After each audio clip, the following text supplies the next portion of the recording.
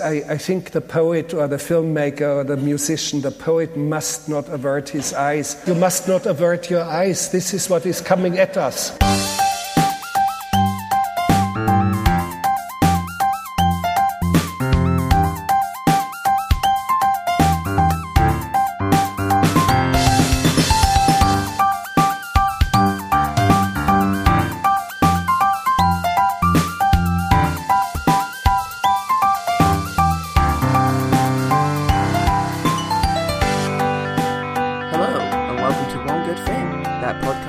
To find the one happy memory in the lifetime of bleak, though visually arresting, nonsense.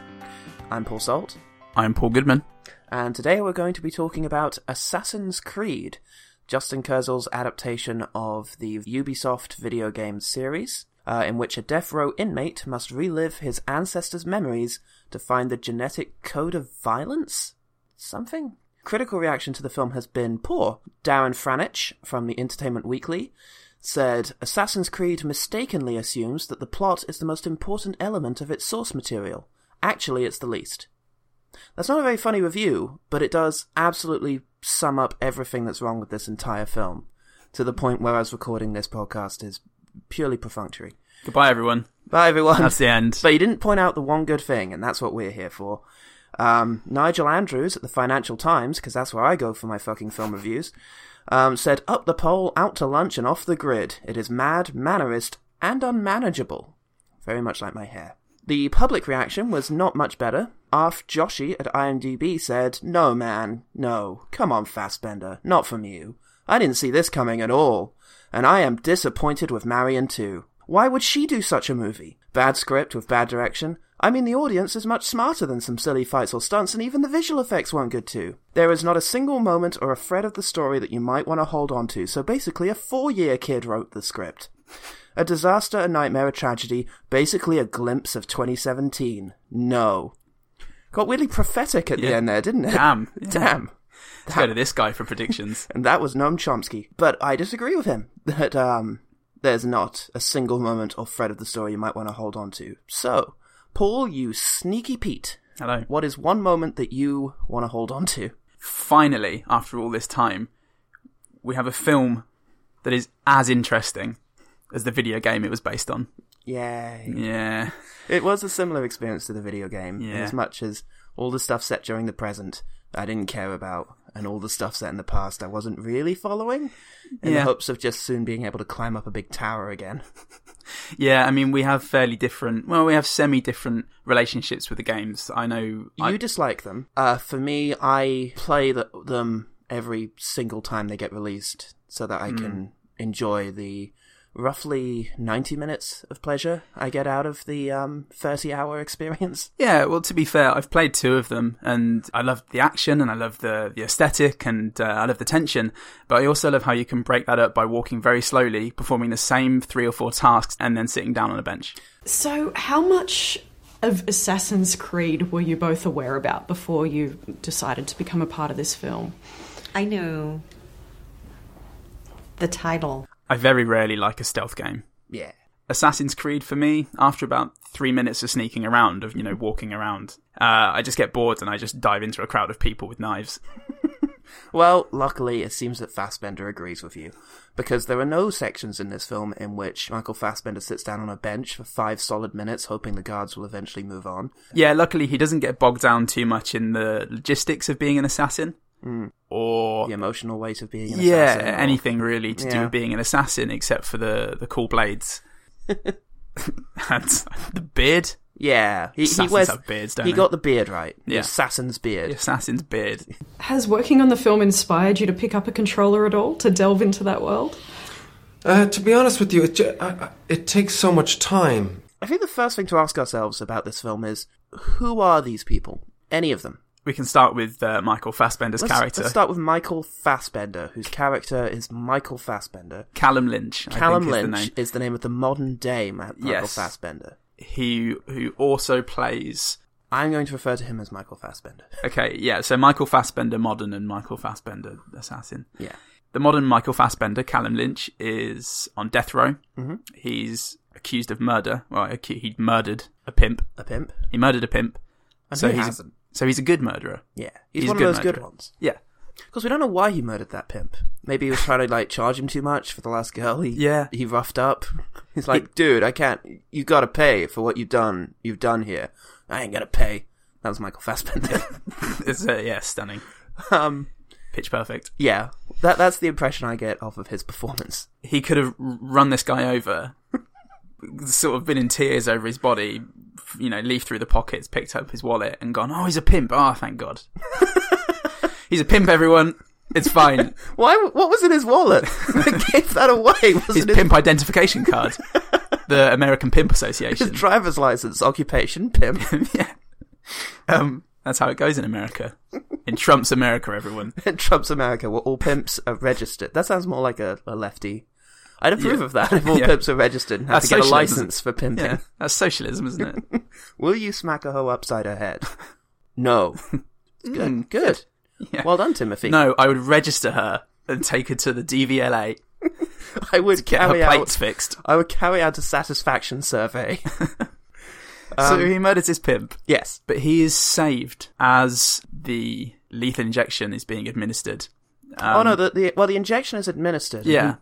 He appears to die, and it's quite an emotional scene. It's tears flowing down Fassbender's face. And, yeah. It's pretty hardcore. But then he wakes up. He has been saved by a organization called Abstergo. I've played every game, but this is part of the stuff I couldn't give a shit about. So I know the title. Yeah, Abstergo sounds right. He's in this facility run by Abstergo, and it's become quickly apparent through the magic of exposition that Marion Cotillard is a scientist. A scientist? She's a scientist. And it transpires through exposition that Michael Fassbender is there because he is the descendant. He is the last descendant. Yes. Of the last remaining assassin. And he must go inside the assassin's head to figure out where the MacGuffin for this film is hidden. What do you want from me? Your past. Listen to me carefully, Cal. You're about to enter the Animus. What you're about to see, hear, and feel are the memories of someone who's been dead for 500 years. Wait a minute. The MacGuffin is the Apple of Eden. Yep. Which contains the genetics for free will. Yes, it's told that it contains the seeds of mankind's first disobedience. Yes, the derp de terp. Everybody wants this thing. Yeah, everyone. It's a fantastic MacGuffin. It's wonderful. Yeah. And it it does the thing that a good MacGuffin should do, which is it does tie into the theme of the movie, which is this idea of, is violence necessary in a society in which free will exists? Because if you eradicated violence, wouldn't you have taken away people's ability to choose violence? And does the decision to not act violently mean anything if it hasn't been made via free will? That's the subtext. Yeah. It's buried deep. That very rarely gets, discussed. I mean, see Clockwork Orange if you want to see that idea explored. Yeah, there are plenty of films that explore it better, but I don't think there's any match for Assassin's Creed for explaining it better. That's right, it's showing it better. That would have been nice. Yeah. He relives the events around the time of the Spanish Inquisition. Yes. In Andalusia in 1492. This is a time when there is a civil war or a war of some sort between... Religious persecution. Yes. Yeah. So, through several action scenes... we get glimpses of this story as Michael Fassbender, assassin, and his lady assassin friend, played by Ariane Lowe. I didn't look that up. I think. Sorry. Well, she was Ariane? captivating. Yeah. Through these events, we finally learn where the Apple of Eden is. Yes, it's worth pointing out, though, that every single time that Michael Fassbender gets hooked into the Animus, it is an action sequence he goes back and revisits. There's one character moment, I think, just before a big action sequence between him and the female assassin. Yes. But because all they talk about is their mission, and how important their mission is, and how ready they are to die for their mission, they're not very engaging. No. No one is. Which may have been Justin Kurzel's intention. He mentioned that there were meant to be no good guys in the film, that everyone was meant to be sort of morally dubious. That's fine, you can make that movie. but they do have to be interesting. You do have to be kind of into what they're up to, even if you don't agree with them. Yes. Meanwhile, there is a whole story going on outside the Animus in this facility where Michael Fassbender is being kept. And in this facility are a group of other assassins, modern-day assassins. They are very much against Michael Fassbender at the moment because they think that he's going to lead the scientist Marion Cotillard and her father Jeremy Irons to this Apple of Eden, which will spell the undoing of free will, and so the Assassin's Creed. That is the plot. It's very naive of Jeremy Irons to have put this group of people together. His motivation is, okay, we need to find out where the assassins put this apple, so we'll find their descendants and cause them to relive their memories, which are being passed on genetically through their blood, because why the fuck not? Yeah. Just go with it. Get them all together, have them vividly relive moments in which they were part of this dangerous terrorist group. Like, really get into the headspace, and they have to synchronize with them, or bad things will happen, so they have to get into that headspace and really live in there with the characters and their motivations. And then we'll have them all fraternize together in a room that we apparently don't survey, because there are many interactions in that room between assassins, which I'm pretty sure the Templars would have intervened with, had they been actually paying attention.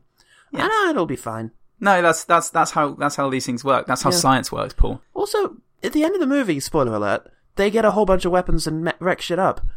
Why did they have a whole bunch of weapons in the facility? A bow and arrow. To inspire them. As they were being lowered into the Animus, they'd see retractable knives and go, "Oh, assassins are sweet." So yeah, that was that. The facility was a bit strange. It's full of weird and wonderful and zany characters, all flamboyant with their own idiosyncrasies. And no, what film am I thinking of? It's not Assassin's Creed. Oh yeah. Who are you? They call me Musa, but my name is Baptiste. I'm dead 200 years now. Voodoo poisoner. I'm harmless. They're all roughly the same dangerous terrorist. Yes. Damn. Oh dear. So, what does Jeremy Cotillard want in this? Well, that's a tricky one. Yes. Marion Cotillard wants a world without violence. Okay. She wants an Equilibrium style. I always go to Equilibrium. Yeah, you do. Because it's the best. Your cultural touchstone. Yeah. She wants an Equilibrium style world without violence, where there's no war, there's no suffering. Marion Cotillard then, near the end, when it turns out that violence will be removed from this world by removing all free will, is unhappy at that. This isn't the way in which she wanted violence removed, but it's not absolutely clear what she thinks obtaining the Apple of Eden will achieve. I guess that she mentions the genetic code for violence, and another point in the movie she mentions that because he is an assassin like his father was, or was it his mother? Both were assassins. Spoilers. Excellent. Excellent. That means that his genetics include going from Spain to Ireland to American. Yeah. Wonderful. That's how that works. Brandon Gleeson plays the descendant of Spanish immigrants. Yeah. Much like in... in The Tale of Panama, in which he plays Panamarian, I believe. Yeah, seamlessly. Yes. He's wonderful in that film. It's completely... You wouldn't think twice about it. No. Don't even worry about it. He's Spanish, guys. Don't That's even worry what about it, director of guys. Tale of Panama comes on screen to tell us. Don't worry about it, guys. It's Brendan Gleeson, Spanish. everybody. That guy from Braveheart. Yeah, so both of his parents were assassins. Yes. So she indicates then, therefore, that because both her parents were assassins, he is the living proof that violence is hereditary, or genetic, as she says. Memories are genetic. The will to violence is genetic. There's a lot... I guess these are the guys who believe free will is a bad thing. Yeah. But they're saying that their will to violence is genetic. I'm not sure if Marion Cotillard is so bothered about free will as just the science behind it. The pure science. If she can crack that code, she can maybe extract the desire to do violence. From like birth, yeah. Just pick it out of the genetics. Yeah, just like tweezering a pube from a urinal. Why? Why are you doing that? Well, exactly. Why are you doing that, Marion Cotillard? You heard it here first, folks. Oscar-winning French actress Marion Cotillard. Jesus Christ. Okay, what does Jeremy Irons want? Okay, well, he's a member of the Templar with Charlotte Rampling. Yes, surprisingly. Yeah, what is it with films in the last couple of years? Just roping in all of these fairly prestigious actors to do just really strange or roles that are below them. Yeah, I'm surprised Charlotte Rampling agreed to it because there's a black person in it. Yeah, it's full of foreigners as well. Yeah. Oh, she must have been really dirty. irked and annoyed. Luckily, she only has scenes with Jeremy Irons, who's a That's true, that was probably in her contract. Yeah. I would like to take this moment just to welcome Jeremy Irons back to One Good Thing. It's his second appearance so Hi, far. Jez. Oh, hi, Jez. It's good to see you, buddy. Keep it up. Don't worry about it too much. Unfortunately, you were the best thing about both of these films. Jeremy Irons is under pressure to obtain the Apple of Eden for his superior, who is noted racist Charlotte Rampling. And yeah, he wants to get it. What does Brandon Gleeson want? I don't know. That's correct. What does Justin Kurzel want? He wanted to make a really good film. Yes. In his trademark style of very strong visuals, excellent sound. Yes. And the ability to make films that you don't really want to watch a second time. Yes, for very different reasons from Snowtown. Yeah. I have watched Macbeth a few times. I'm very fond of it. I can't see myself watching Assassin's Creed again. No. I think I would probably show somebody Snowtown. Oh, Jesus. Just in the same way that I show everybody I meet Irreversible. Because you gotta love that film, guys. You can't avert your gaze. Yeah. I wouldn't watch Macbeth again because, unlike you, I was left feeling quite cold.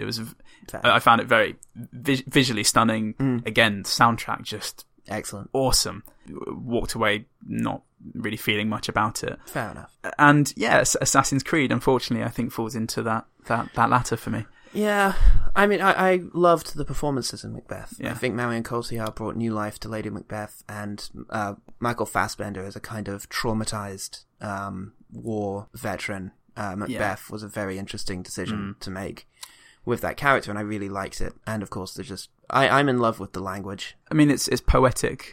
It's poetic language, and it's very. You can get a great deal of joy from listening to something like that. And I agree with you that the performances were sterling. What did Michael Fassbender want? Because he is actually a producer on this project as well as being in it. He wanted a project that he could see from conception to fruition. Okay. And that's an IMDb trivia quote. I don't get studio interference from this. I get greatly misjudged from this. It was done with some studio interference. It was cohesive in a way that a lot of the recent DC films have not been. Yeah. Which I can be thankful for. I didn't have too much trouble following the plot. I was lost at times, but I think it's because I was bored.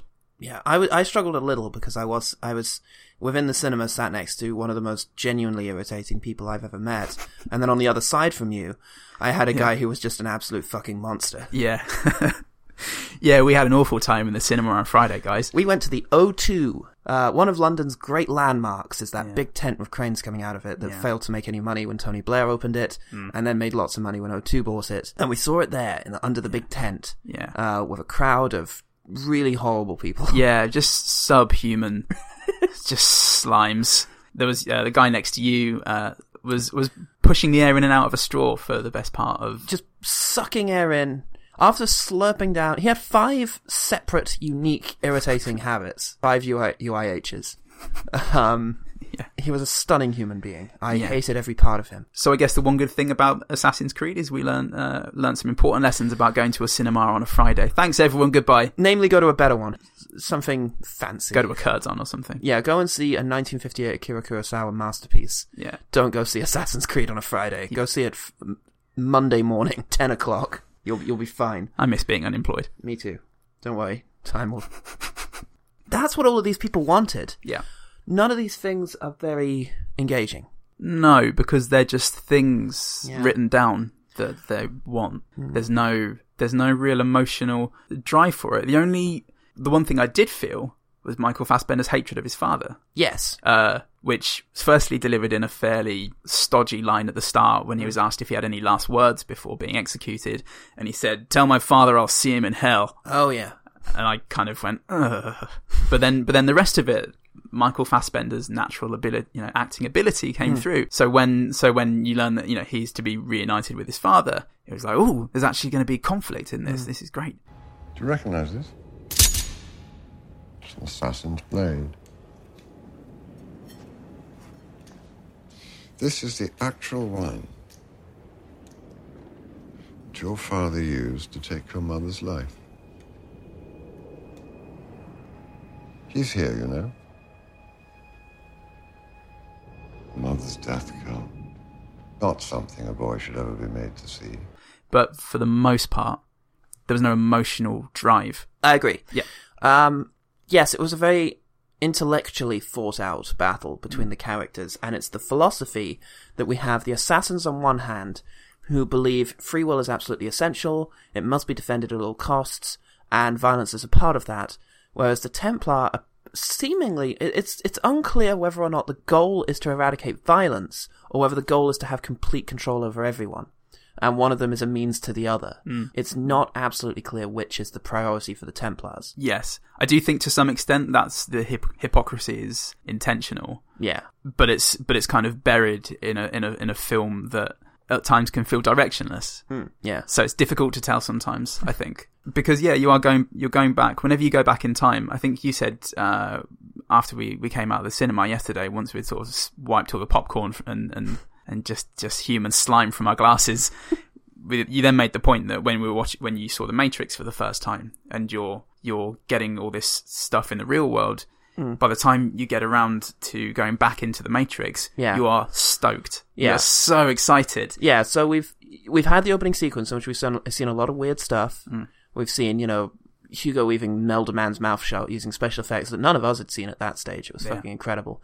We've seen Trinity's opening sequence. We know that extraordinary things can happen in this world, things that can't happen in our world, and we want to get back to it. And it's important for the premise of the film, which is the idea that people are reluctant to leave the Matrix for the real world. Yeah. We're reluctant. We spend a good 45 minutes of that movie stuck on a tinny ship with boring characters, just eating tasty wheat and discussing the flavor of chicken. Yeah. And then suddenly it's like, oh, we have a mission. It's like, yes, fantastic. Yeah. And the music starts up and they're spinning around and there's a phone and they're all in cool black outfits again, and it's great. Similarly, Inception, we spend so much time seeing them develop this plan, and they're talking about things that we can't quite conceptualize, like, oh, we need to build another layer in which he reunites with his father, and it's like, okay, what is that going to involve? And they're building a city and they're drawing out plans, and there's like, oh, what's this shortcut here? You can't know about that because only the architect is allowed to know about that. And it's like, ooh, how's that going to pay off? Yeah. Loads of like planning and prepping, and it's like, we want something as cool as the opening sequence again. We're waiting for it. And then it comes time for them all to slip back into the dream. And it's like, yay, here we go. Yeah. It's anticipation. It's excitement. Yes. I had a little of that the second time he goes into the Animus, in which he's acting crazy and singing a song. Which of his voice. I cringed through a little bit, that song, because I saw what they were doing, and Michael Fassbender was giving it his everything. He was really going for it. It was a strong scene, but there are a few times where I just found myself going, well, that's surprising, because it was the homunculus next to me's favourite bit. He laughed all the way through that fucking bit. He's traumatized now. He's laughing. Brilliant. He's singing. He shouldn't be singing. It's funny. It's really funny. Yeah, I like that a lot. Yeah. But that was that was the sequence where it went into, there was an eagle flight going over a war. That was earlier. I think that was the earlier. First time. Oh, because that was fucking brilliant. I loved that bit. Yeah, the establishing shot of the past. Yeah, which has a war in it. Yeah, it looked excellent. It did. And hats off to the special effects guys who made that work, because it looked great. But yeah, for the most part, because of life outside the Animus was just so monotonous, and there was no tension was being built. No, and the problem with making two sides, both of which are complex and unsympathetic, is we don't know what we want to happen, and therefore don't care. Compare it to Rogue One, in which the Alliance, for possibly the first time, is portrayed in a ambiguous light, in which the Alliance is giving orders that we don't quite agree with, to kill people on sight, to destroy assets so that the Empire can't get hold of them. Dark things, but we don't lose interest in the conflict because there are characters we like. Yes. In that conflict, who are torn between doing what they think is right and what they are told is right. Yeah. that's fine. You can have that movie. It's Rogue One. Here, because we don't relate to the characters, we can't really chart our own interest. No, we don't know anything about the characters except that they're assassins. And every now and again, one of them will sashay up to Michael Fassbender wherever he's sitting, say something a bit left field, a little bit weird, a little bit kooky, or like slam an apple down on the table and just be like, and mumble, just scream something at him which you can't understand. I think after that moment, Michael Fassbender turns back to whatever he's eating and goes, "What the fuck is happening in this place?" Yeah, which is and great. I felt the same. I love that line. Yeah. And then the concept of Templars, assassins, and this sort of two philosophies that were sort of battling for the future of humanity. I thought, this is great. This is sort of something that's going to translate very well to a cinematic experience. So we can't get into the characters. We can't get into the plot. Yeah. We can't get into the conflict of this world. Was the action any good? There were some good actions. Okay. Starting with the eagle flight into the war, and there were some really good shots in there. Some good shots. It was well choreographed. It was beautifully choreographed. Yeah. That much you could tell. It looked great. Although there was great choreography, it was very hard to pass what was happening. It was very difficult to sort of take it apart and think, okay, that person is now doing this to that person. Yeah. It was shot very close. Yeah. You could see a lot of like expressive actions, but not really how it connects. Yeah, there's one shot of I'm just gonna stick with Ariana because I don't know how to pronounce it or what her actual name is. Yeah, Ariane. Yeah, there's a scene in the trailer of her taking out two guys, and it's just fluid and it's perfect. Yeah, and that moment wonderful. That moment was great in the film too. Yeah, that came in the middle of a really messy fight scene where I found myself thinking, this doesn't look very good. Nope. Throughout all of these fight scenes, it's beautiful choreography, but cut after cut, and you can't tell what's going on because you're seeing some amazing stunts. I think there were some pretty good stunts in this film. Yeah, there were. But split up with 3 different cuts, so you couldn't tell what was happening where. If you cut during a stunt, what the message that tells people is subconsciously, oh, that didn't really happen. Yeah. You've cut from a person jumping, and then you've cut to a person landing. Yeah. It's a cheat. And now you're using it to film real stunts, actual things people are doing, which are impressive. You know, almost record-breaking in this film. Record-breaking. Is it the longest? The highest free fall in 35 years. Yeah. Which is great, except it doesn't show. Yeah. I'm pretty sure I know what sequence that was, and it just did not show because the environment in which he did it was completely fake. Yeah. And it was cut multiple times. Compare it to GoldenEye, in which a stuntman jumps from the top of a dam on a bungee cord to the bottom of the dam and then fires a grappling hook to prevent him going back up again. Yeah. It's filmed in one continuous free fall, and it's stunning. The environment's real. It's extraordinary. I know you can't build a little a Spanish town for this, but there must have been better ways of getting across this incredible stunt. Yeah. There must have been, even if the smoothness, the polished look of the scene would have had to have been compromised, it would have looked better because it would have been a real action in a real place. Yeah, you know, which is important. Yeah, and I mean, to be able to do that stunt, it's in a real place. You know, they it's built still a big tower. Yeah. There are a few moments like that, and unfortunately for those reasons, the action just wasn't engaging. Yeah. Even though it looked good. And so that is, I think, yet another aspect of the video game that is not translating to the screen. So where does this film fit in terms of video game movies? The best one? The best one? Well, I have some interesting news for you. Luckily, I've been able to find a ranked list of all video game movies by Rotten Tomato reception and Metacritic reception. Excellent. For those of you who may not know the difference, Rotten Tomatoes associates all reviews with a plus or minus, basically whether it's a good review or a bad review, and then counts them up. So if you've got 10 people, and all 10 people gave a movie a C+, so it counted as a good review, then that movie has a 100% positive reception rating. Metacritic attempts to give a weighted average for each film. So if all of those people gave it a C+, the movie will come in at like 55-60% instead. So Metacritic is a bit harsher, which is important when you're trying to quantify critical reception, which is obviously what you should be doing because movies are a science and should be empirically judged. So I don't know how useful this is, but would you like to guess what the highest rated movie according to Rotten Tomatoes is? So that's the most consistently average or above reviews. I would like to guess. Tomb Raider?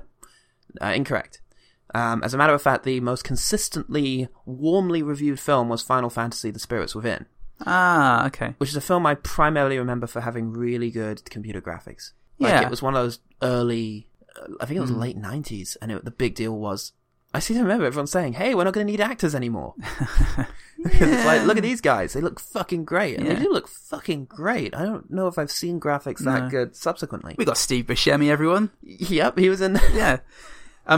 Okay, The Spirits Within. Well, that makes sense. Sure. It wasn't an offensively bad film. Would you like to guess what the most consistently well-reviewed film is, on average, according to Metacritic? Video game movie. That's going to be Street Fighter, Paul. I'm afraid you were close. It is, in fact...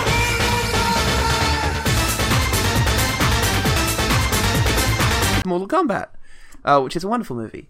Would you like to guess the lowest reviewed film according to Rotten Tomatoes? Alone in the Dark. It is Alone in the Dark. Would you like to guess the lowest rated film according to Metacritic? Alone in the Dark? It is Alone in the Dark. Okay, good. Alone in the Dark is consistently agreed upon as being the most, not only averagely awful film, but also consistently mediocre film, so...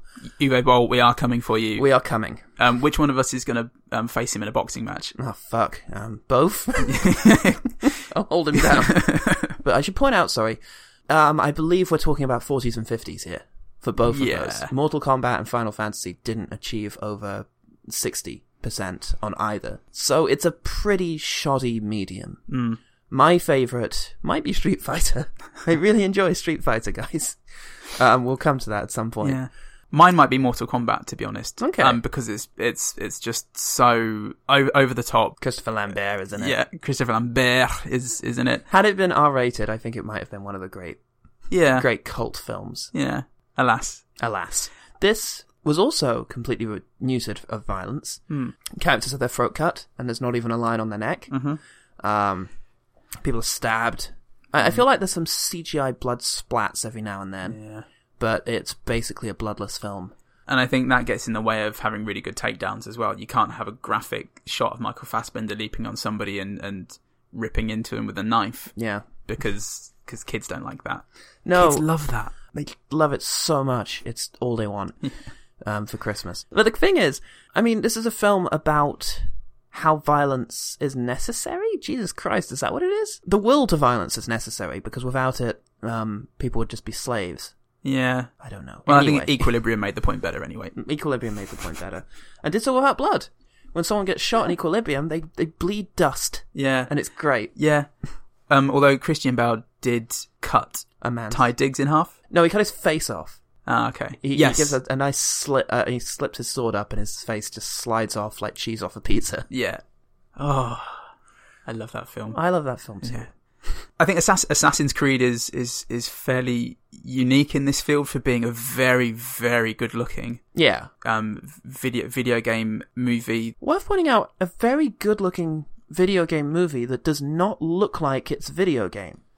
I mean, the costume design, for example, that's not an assassin's outfit. It's got the hood, but aside from that, it appears to be wicker.